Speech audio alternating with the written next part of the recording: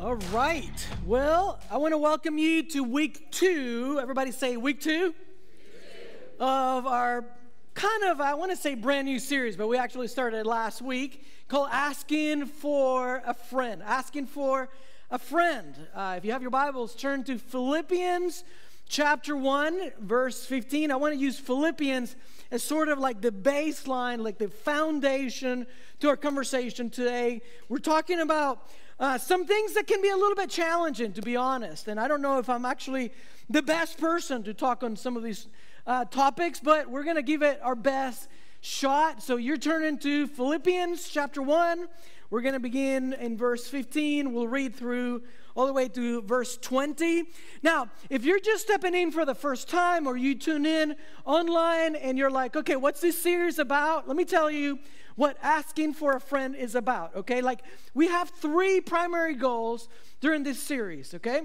Number 1, the first thing that we want to make sure that we do is we want to cultivate open, humble, and honest conversations. Let me say that again, okay? We want to cultivate open, would you read that second word? Humble and honest conversations, okay? So a lot of times, some of these topics, man, they can get heated, and if we're not careful, pride can get in the way, and then before you know it, it's a battle of basically 2 people's prides or a groups of people, just coming at an angle. And so we don't want to do that. We want to cultivate open, humble, and honest conversations. Number 2, we want to encourage our friends to ask the hard questions. So often in church, man, you're looked down upon if you ask a question that's difficult. And it's like, I don't know if it's shame or I don't know if it's the way the enemy works, but often one of the things that I say is churches are notorious for answering the questions that nobody's asking. And so we don't want to be your average church. We want to be a little bit different. And so if there are questions that you have, like real questions that you're dealing with, please text us, let us know. We want to give those questions some consideration, take time to think about them, and hopefully give you an answer that's worth your time. So we want to cultivate open, humble, and honest conversations. We want to encourage our friends to ask the difficult questions. This is a series, I believe, that you can use as leverage to invite friends. I don't think that it can get any more practical than this. And so use the power of social media. Use those invite cards that we hand out all the time. Like, invite someone to join you the next few weeks. And I really believe that you can add a lot of value to people during this time. And then the last point, probably most important point of all of them, is we want to help people feel less alone. We want to help people feel less alone. Now, let me say this. This is really important, okay? As you're having conversations in your life groups, in church, wherever you're having some of these conversations, some of these questions may come up, right? I want you to know this, okay? Our goal is not to have the final say. You understand?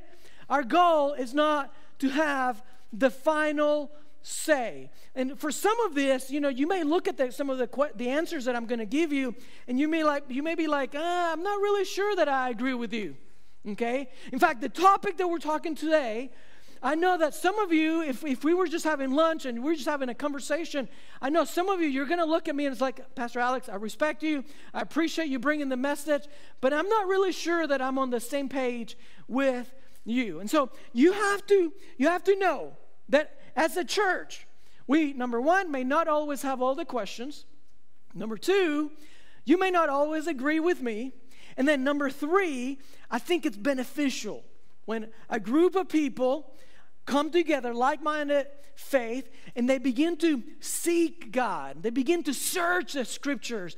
And I think that there is a huge benefit that can come out of conversations, and we can learn from one another.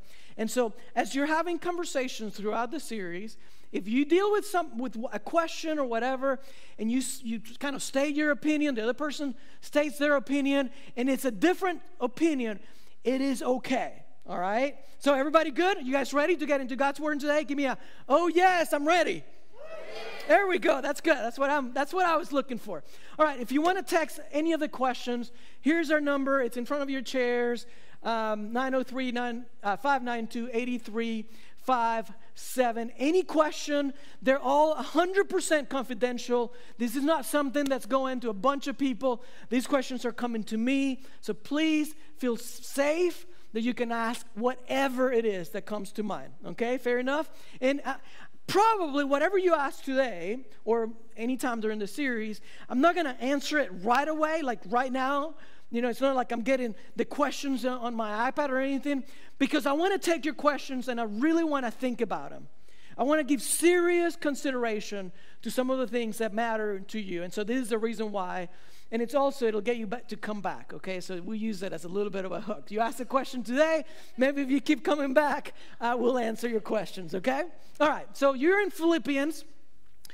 We're going to begin in verse 15. Before I get there, I want to read this quote to you, okay? It's from Doris Goodwin, but I want you to listen to it because I really think it helps, it sets the tone for our conversation today.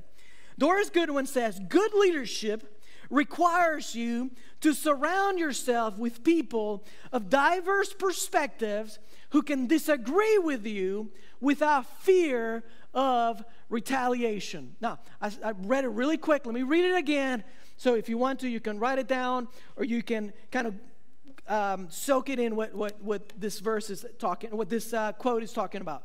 Good leadership, Doris Goodwin says, good leadership requires us to surround ourselves with people of diverse perspectives who can disagree with you without the fear of retaliation. Okay, I agree with that wholeheartedly. Now, today, we're talking about some really sensitive topics, okay? These topics have divided churches in the past. These topics have, I believe, in many times have split up nations. I think they've divided our country, no doubt about it. Some of the topics that we're going to talk about today, they have they have the potential to break up a family. They have the potential to break up relationships, create chaos in your if you talk with your coworkers. And so please understand that these are really difficult conversations. Today, we're going to talk about abortion. I think politics will be next week, okay, along with a set of other things. I was going to try to cram it in today's message, but it's like, no, I can't do that to them. You know, a 2.5-hour message would not be good, okay? So we'll tackle politics next week, okay? But today we're gonna talk about abortion. We're gonna talk about whether I can trust God's word, knowing that there are so many interpretations of God's word, okay? And I'll explain that in a minute. So Philippians chapter 1, verse 15, it's the foundation, okay, to our topic today. So this is Paul speaking. He's writing from prison. So listen to what he says to you and to me. I'm reading from the New Living Translation. It's true that some are preaching out of, and you help me with the word that's underlined. It's true that some are preaching out of jealousy and rivalry. Okay, so this is a statement that he's making. This is true. Some people, when they preach out of jealousy, rivalry. But others preach about Christ with pure motives. So he's kind of categorizing. He's saying there's a couple of groups here. Verse 16. This group that preach about Christ with pure motives, they preach because they love me, for they know that I've been appointed to defend the good news. Verse 17. Those others do not have pure motives as they preach about Christ. So he's making a fact here. There's people, when they preach, they don't, their motives are not in the right place. In fact, look at it. It says, they preach with, let's say it together, with selfish ambition. So just because you're a pastor or a preacher or you're listening to someone does not automatically make you like, you've arrived, okay? So there is sinfulness up here, okay? Not up here like right now, okay? But there is, and I'm not talking about just Life Point. The Bible says that we ought to test the spirits. In other words, not everybody that communicates God's word is necessarily, their hearts are in the right place, not necessarily their motives and their intentions are always good. That's why it's up to you and it's up to me that when we're listening to God's word, we're constantly testing the spirit. Okay, does this match what God's word says? Is what he's saying, is that really in Scripture? The authority is not Alex. The authority is God's word. And so Paul says, they preach with selfish ambition, not sincerely, intending to make my chains more painful to me. Verse 18, key verse. But that doesn't matter. Now, it may confuse you at first. It's like, what do you mean that doesn't matter? Of course that matters, right? That's when I read that, that's the first thought that I had. What do you mean it doesn't matter? What are you talking about? He says, but that doesn't matter. Watch this. Whether their motives are false or genuine, the message about Christ is being preached either way. So I rejoice. And just in case, so you don't think that, oh, like he messed up, he used the wrong word, just like, oh man, what were you thinking? You kind of trip up, like what are you talking about? Like he says it again. And I will continue to rejoice. Verse 19 and 20, we'll be done. For I know that as you pray for me and the Spirit of Jesus Christ helps me, this will lead to my deliverance. Verse 20, for I fully expect and hope that I will never be ashamed, but that I will continue to be bold for Christ as I have been in the past. And I trust that my life will bring honor to Christ whether I live or die. Let's pray. Father God, I pray that for the next few minutes that you would untie my tongue. God, I pray that your thoughts would be communicated to your people. Father, I ask that you would just help me to be clear, help us to engage in this conversation. And God, I just ask for clarity. I ask for lots of love. As I share a topic that has caused so much division, hurt, and pain in people's life. And so, God, I pray that if there's someone listening to this message, that they would know that, man, from my perspective, like this is not easy. I hesitate to even talk about a subject like this that's so challenging, especially in such a short period of time. But Father, I pray for your grace that would be abundant, that people would feel it, whether it's they're listening to this message right now, whether it's 3 weeks from today. God, wherever this message goes, I ask that your Spirit, the Spirit of love that you bring to us, God, would penetrate our minds and hearts, regardless of our past, regardless of the experiences of other churches and other religion and other things that we've dealt with, other Christians. God, we pray that your love would reign in this conversation. We pray all these things in Jesus' name, amen. So the reason why I begin with those verses, and you can go back and, man, like reread them, like soak them in. The reason why I wanted them to be the foundation to our conversation today is because as a church, one of the things that I say often is we major on the majors and we minor on the minors. Okay? Can we say that together? We major on the majors, minor on the minors. Ready? On the count of 3. 1, 2, 3. We major on the majors, we minor the minors. What does that mean, Pastor Alex? I'm not sure. I'm not tracking with you. Well, there are some things, some doctrines, if you want to call it that, some teaching that are a big deal, okay? And so we want to focus, like the main things, that's what we're going to focus on. But there's a lot of other stuff that, man, they're like, okay, we may disagree, I may not be with you on this point, but it's fine. We can still have a community, we can still have fellowship. And so I read those verses to say this. You ask, what are some of the majors? Well, let me share 5 with you. I would have a hard time with someone that denies the character of God. I would have a hard time doing ministry, okay, with someone that just blatantly denies the character of God, that he's holy, that he's just, that he's loving. For me, that is a major, okay? I would have a hard time doing ministry with someone that denies the exclusivity of Christ. The Bible says that he's the way, the truth, and the life. I would have a hard time with somebody that denies the sinfulness of man. Like, man, I just don't agree with you. I think that, like, as much grace as we offer, there's not a single person in this room or watching that is 100% perfect, that's never made a mistake.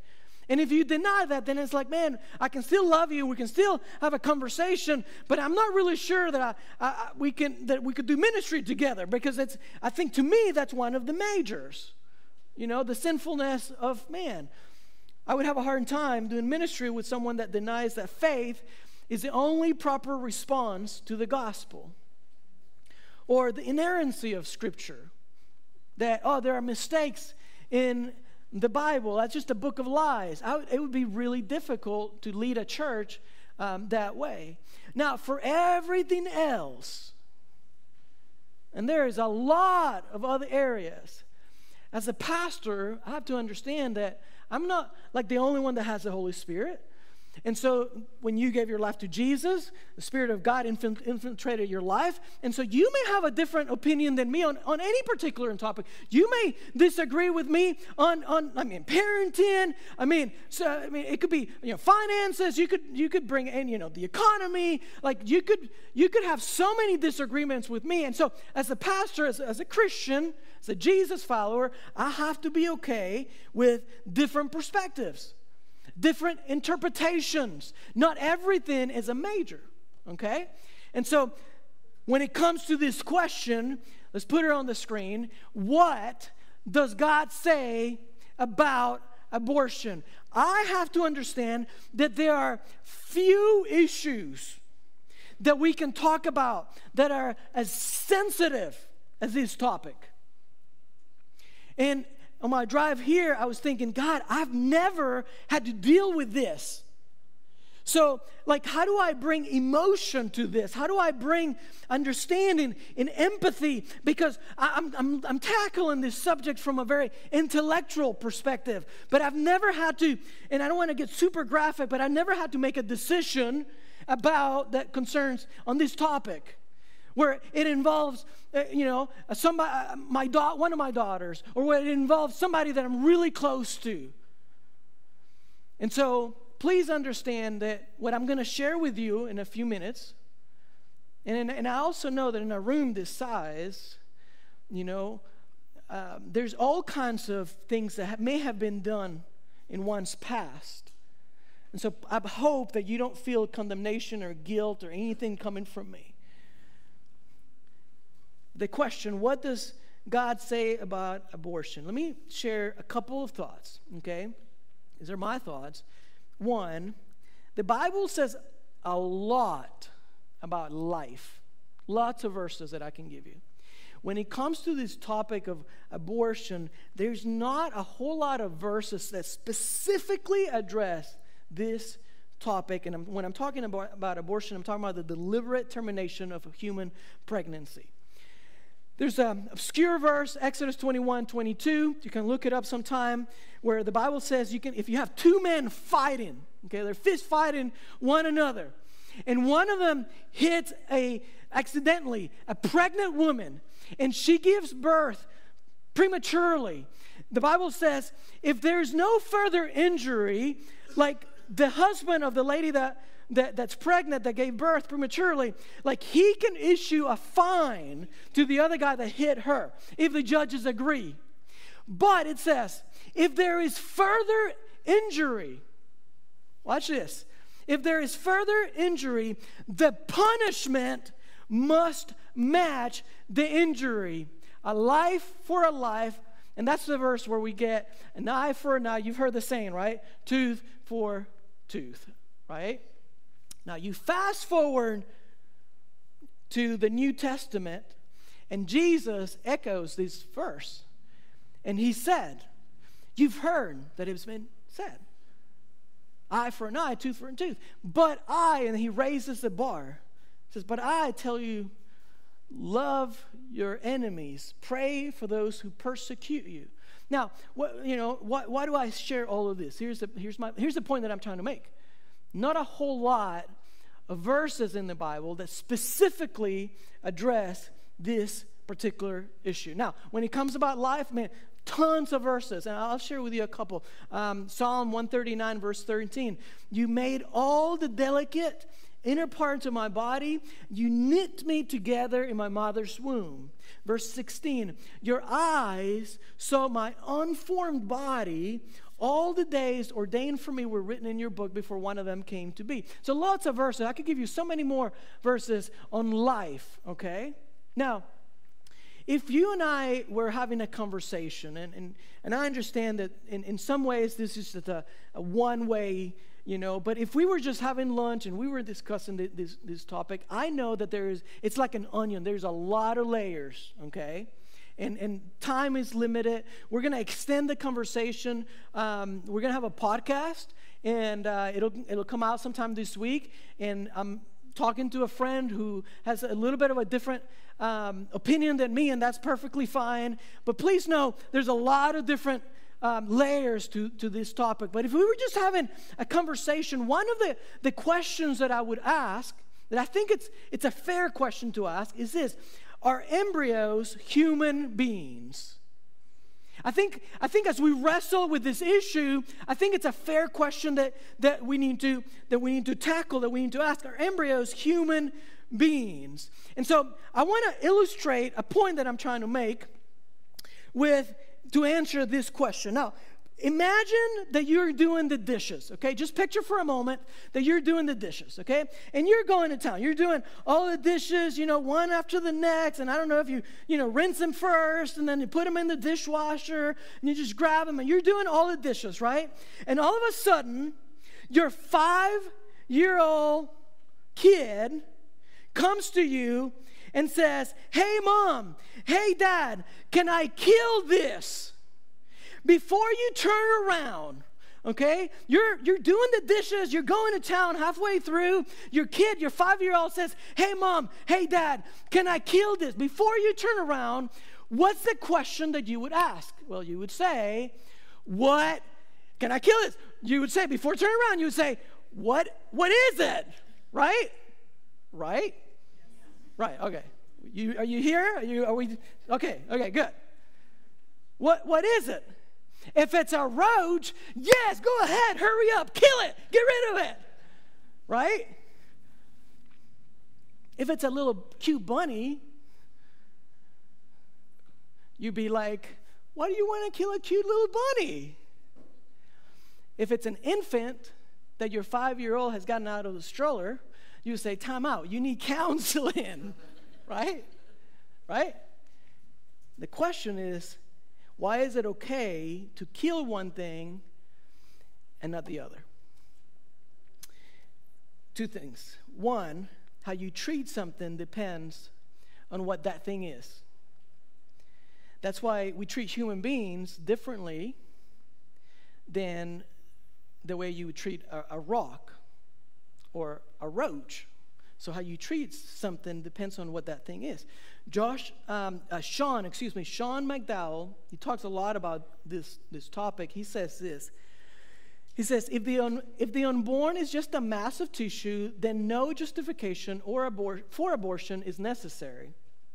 But if the unborn is a member of the human race, then no justification is adequate. Let me read it again.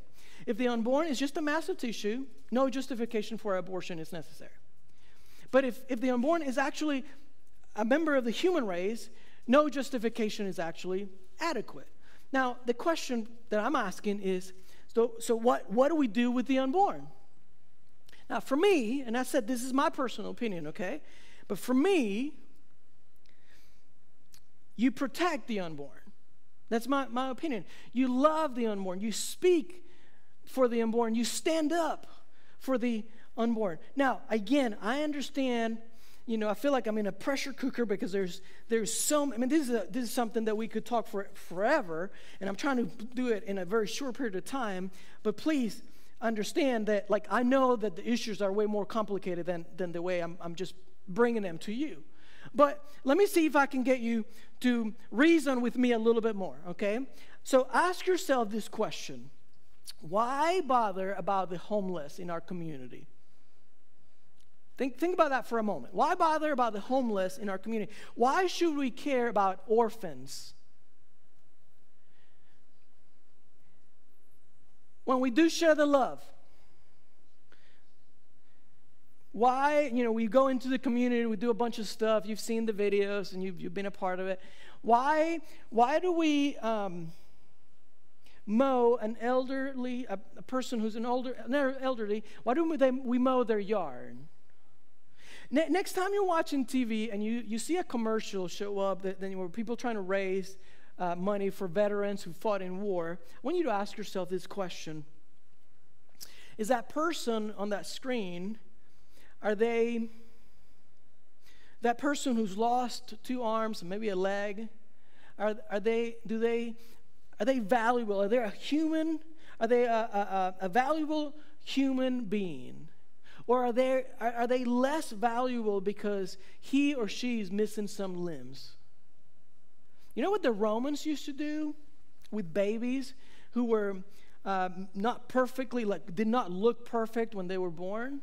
The Romans, right before Jesus' time, the Romans had a practice that if a baby was born and they thought that baby had some sort of defect, was not perfectly, perfect, according to their standards, they would take those babies and they would put them on a hill and they would just leave them there and to die. And then years later, after Jesus comes and he leaves, a group of crazy people, the Bible says they turned the world upside down, they decided that they were not going to let that happen. And they said that, you know what, we believe that every human being is created in the image of God. And so all of a sudden, this group of people said, we don't care how you look.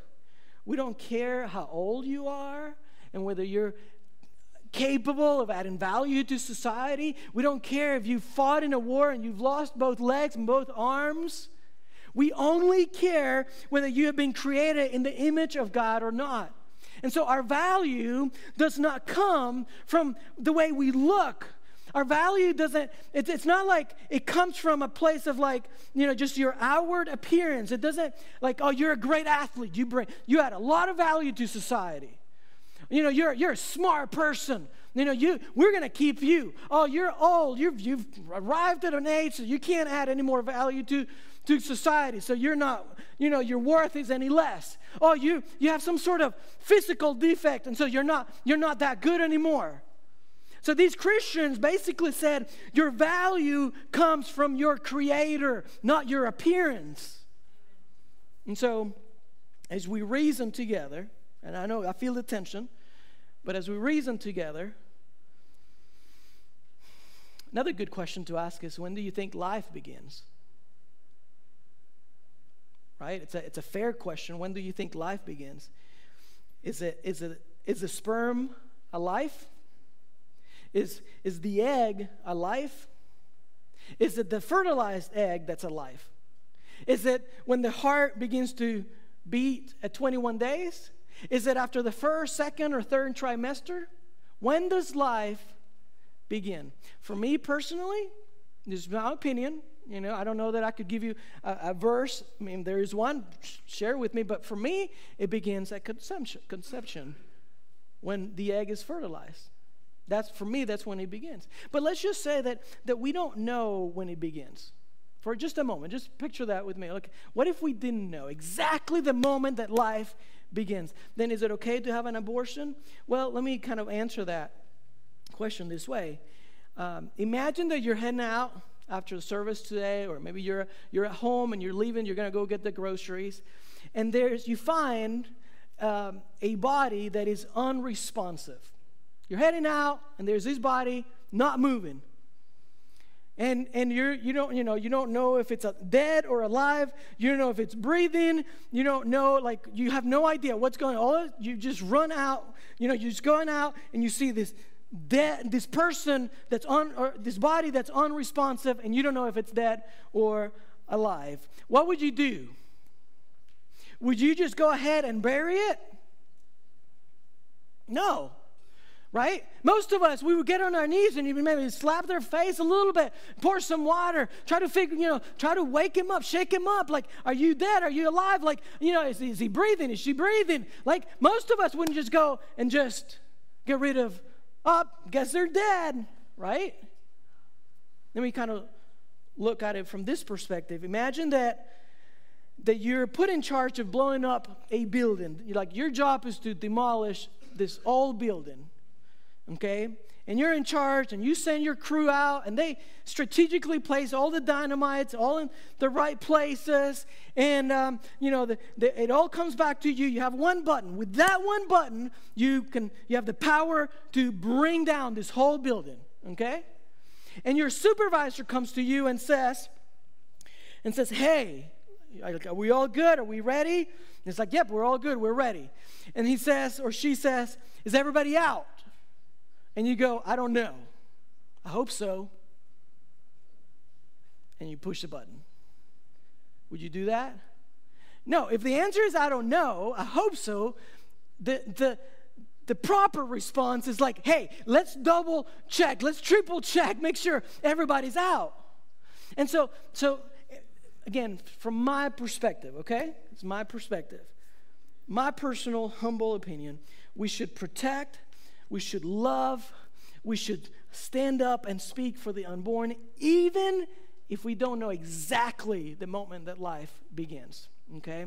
There's a ton more we could cover. We're running out of time. I'm way past my time. Listen to the podcast this week. There were some really good things said. It's something new we're trying out, so we're just getting started with the podcast, but so it's not, there's more improvement to come, but it's at least beginning a conversation, okay? We're going to tackle one more question, and we'll wrap it up. Last question is this. We'll save politics for next week, okay? That's good. I don't think we could handle two main subjects on the same day, but good question. How can I trust what the Bible says? Okay, it's a fair question, especially when, it seems like throughout history you've had so many interpretations of, so many different beliefs, so many different opinions. And I don't know what your history is, but maybe you grew up in church and the preacher was huge, about smoking or dancing or playing cards, and you're like, "That's a sin, that's of the devil." And then later on, you're with Pastor Alex and you're playing cards with him, or you're like, "Cool, if, we go dancing or whatever." And you're like, "Okay, which one is it?" Right? Scripture throughout history has been used to prove different points, right? Take slavery, for example. Right? People have taken Scripture and they've used Scripture to prove that slavery is okay. And so naturally speaking, you're like, okay, so how can I trust what the Bible says? Fair question. I think it's a good question. So, is it kind of like an old book? Is it even applicable? It was written so many years ago. What's the deal? So here's how I want to answer this question. There's a clip, it's a short clip, it's not long, where I've been waiting to show you this since November last year. No lie, if you look on my phone, there's a reminder every 2 weeks that comes up to show you this video. And I never felt peace about showing it to you, just waiting to show it to you until I finally said, "Oh, now I know why." To answer this question, okay? Before I show it to you, it's about the YouVersion app. How many of you are familiar with the YouVersion Bible app? Would you raise your hand? All right, so many of you are. If you don't have it, I want to encourage you, download it. YouVersion Bible app, unbelievable app. It has hundreds of devotionals, and you can listen to the Bible if you're in the car, going somewhere. You can go through a whole book of the Bible, just listening to it, and it's phenomenal. Tons of devotions and all of that. This video that I'm going to show you is basically about the number of people that read the Bible app in 1 second. Everybody say 1 second. 1 second. All right? So you're going to, and this is not talking about everybody that has a Bible. This is not talking about, there's other apps, there are good apps, but this is specifically talking about the number of people in the world today that actually read the Bible in 1 second. Okay? Let's play it. So in an average second, we have 2 new people, 2 new devices that install the Bible app in an average second, all right? In that same second, someone like Sebastian from Argentina and 227 other people tap on the icon and open the app. In that same second, not a different second, Greya from the Netherlands and 1,178 other people load a chapter of Bible text. In that same second, Jerry from Taiwan and 226 other people start playing a chapter of audio. Gershom from India and 3 other people start a new daily Bible plan. And Lena from Russia and 35 other people finish all of their reading for their Bible plan for that day. Badma from Mongolia and 64 people highlight a passage. Babatunde from Nigeria and 14 people start watching a video. Magid from Egypt adds a prayer, and then 5 other people pray for someone's prayer in that very same second. And Kirill from Ukraine and 10 people share a verse on social media or post it on the messaging app to one of their friends. And in that same second, approximately 135,000 other people are in the middle of doing one of those things that I just mentioned, but they started the second before that, or the second before that, or the second before that. I mean, we can't fit enough pins to show you that on the screen. It's ridiculous. That's what happens in an average second.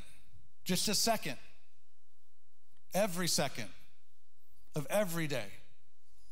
And so if for just a moment you think that the Bible's not alive, that perhaps it's outdated, that maybe people don't read it anymore, maybe if you think that what you're a part of doesn't matter, maybe the contribution you're making in serving or giving maybe just doesn't have an impact.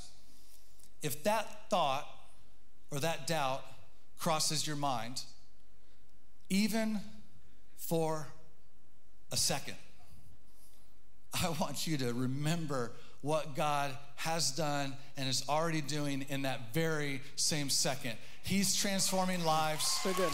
all over the world, and he's doing it every single second of every single day. I don't even know where to begin. This is how the Word of God changed my life. I was struggling to find my way through life and my identity. I thought that God had forgotten about me. Sitting on a rack in Fresno County Jail, I decided to pick up a Bible. I needed hope. I needed comfort. I needed rescuing. It spoke to me. It showed me who I was and who I could be. God was changing me. It's completely changed my life, broke those chains of addiction. I have been cut by God's word, and it is sharp. I tell you, it's sharper than a two-edged sword. My whole goals have changed, my motives. There is no substitute for learning God's word. It's that same living word of life that ministers directly to us in whatever circumstance or situation we find ourselves in. I've met God, I've fallen in love with the Bible, and there's really no going back for me. Now let's put our hands together, man. I love that. Listen to this. For the Word of God is alive and active. Are you with me today? The Word of God is alive and active. Yeah, let's put our hands together, man. We're not talking about the word of people. We're talking about the Word of God. It's alive and active, sharper than any double-edged sword. It penetrates even to dividing soul and spirit, joint and marrow.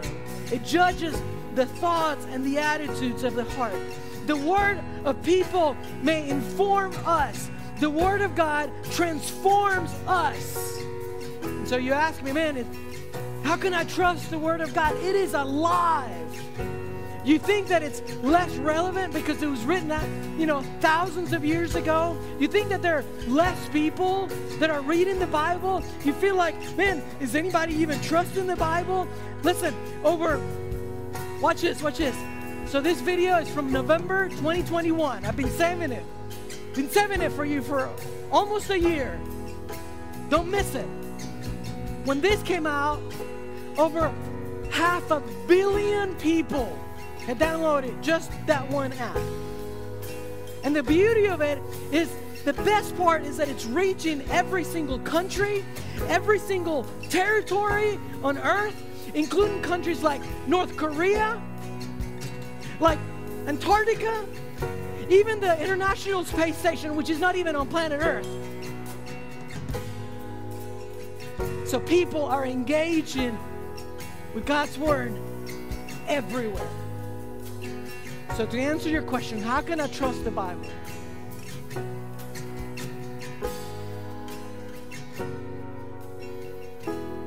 Trust, right? Trust. Another word for it is faith. If you, so I brought my TV remote control. And on this remote control, there's a little button. It's a green button. And it's the power button. That button gets pushed thousands of times a month. Okay? I'm sure we will go home today, and at some point we'll get on the couch and we'll push the little green button, the green power button. I'm sure tomorrow, when we get home from work, I'm sure that we'll grab our food and we'll get in front of the TV, and I'll find the remote control and I'll push the little green button. We've had this TV for, I don't know, 4 years, 5 years. Not a single time have I ever grabbed the remote control and said, I wonder if you're going to work today. I have doubts. Not a single time have I picked up my remote control and said, man, I just wonder if you're going to, I wonder, I have some doubts. I wonder if it's going to work. No, every time we grab this thing, I push a button, TV comes on, we enjoy whatever shows we're watching. Prayer, reading God's Word is a little bit like that. When I read God's Word, my faith increases. I may be in the biggest storm of my life. When I'm consistent in God's Word, somehow I receive peace, supernatural peace that protects my mind. When I read God's Word, I am full of courage, love. I am more patient with my brothers and sisters in Christ. I'm able to sympathize with people. I'm able to understand that, man, there's a way out of the struggles that I'm dealing with. And so, how do I trust God's Word? Well, it takes faith. And if I have faith just to push a little button, why shouldn't I have faith to read God's Word? And I can tell you this from experience. It is the moments when I step away from God's Word. It's the moments when I go through seasons where I'm just kind of doing life on my own, and I'm empty, and I'm discouraged, and I'm down, and I decide, you know what? I'm going to give this thing a try. This thing that I preach week after week after week. And I'm going to plug myself into the source of wisdom and power and strength.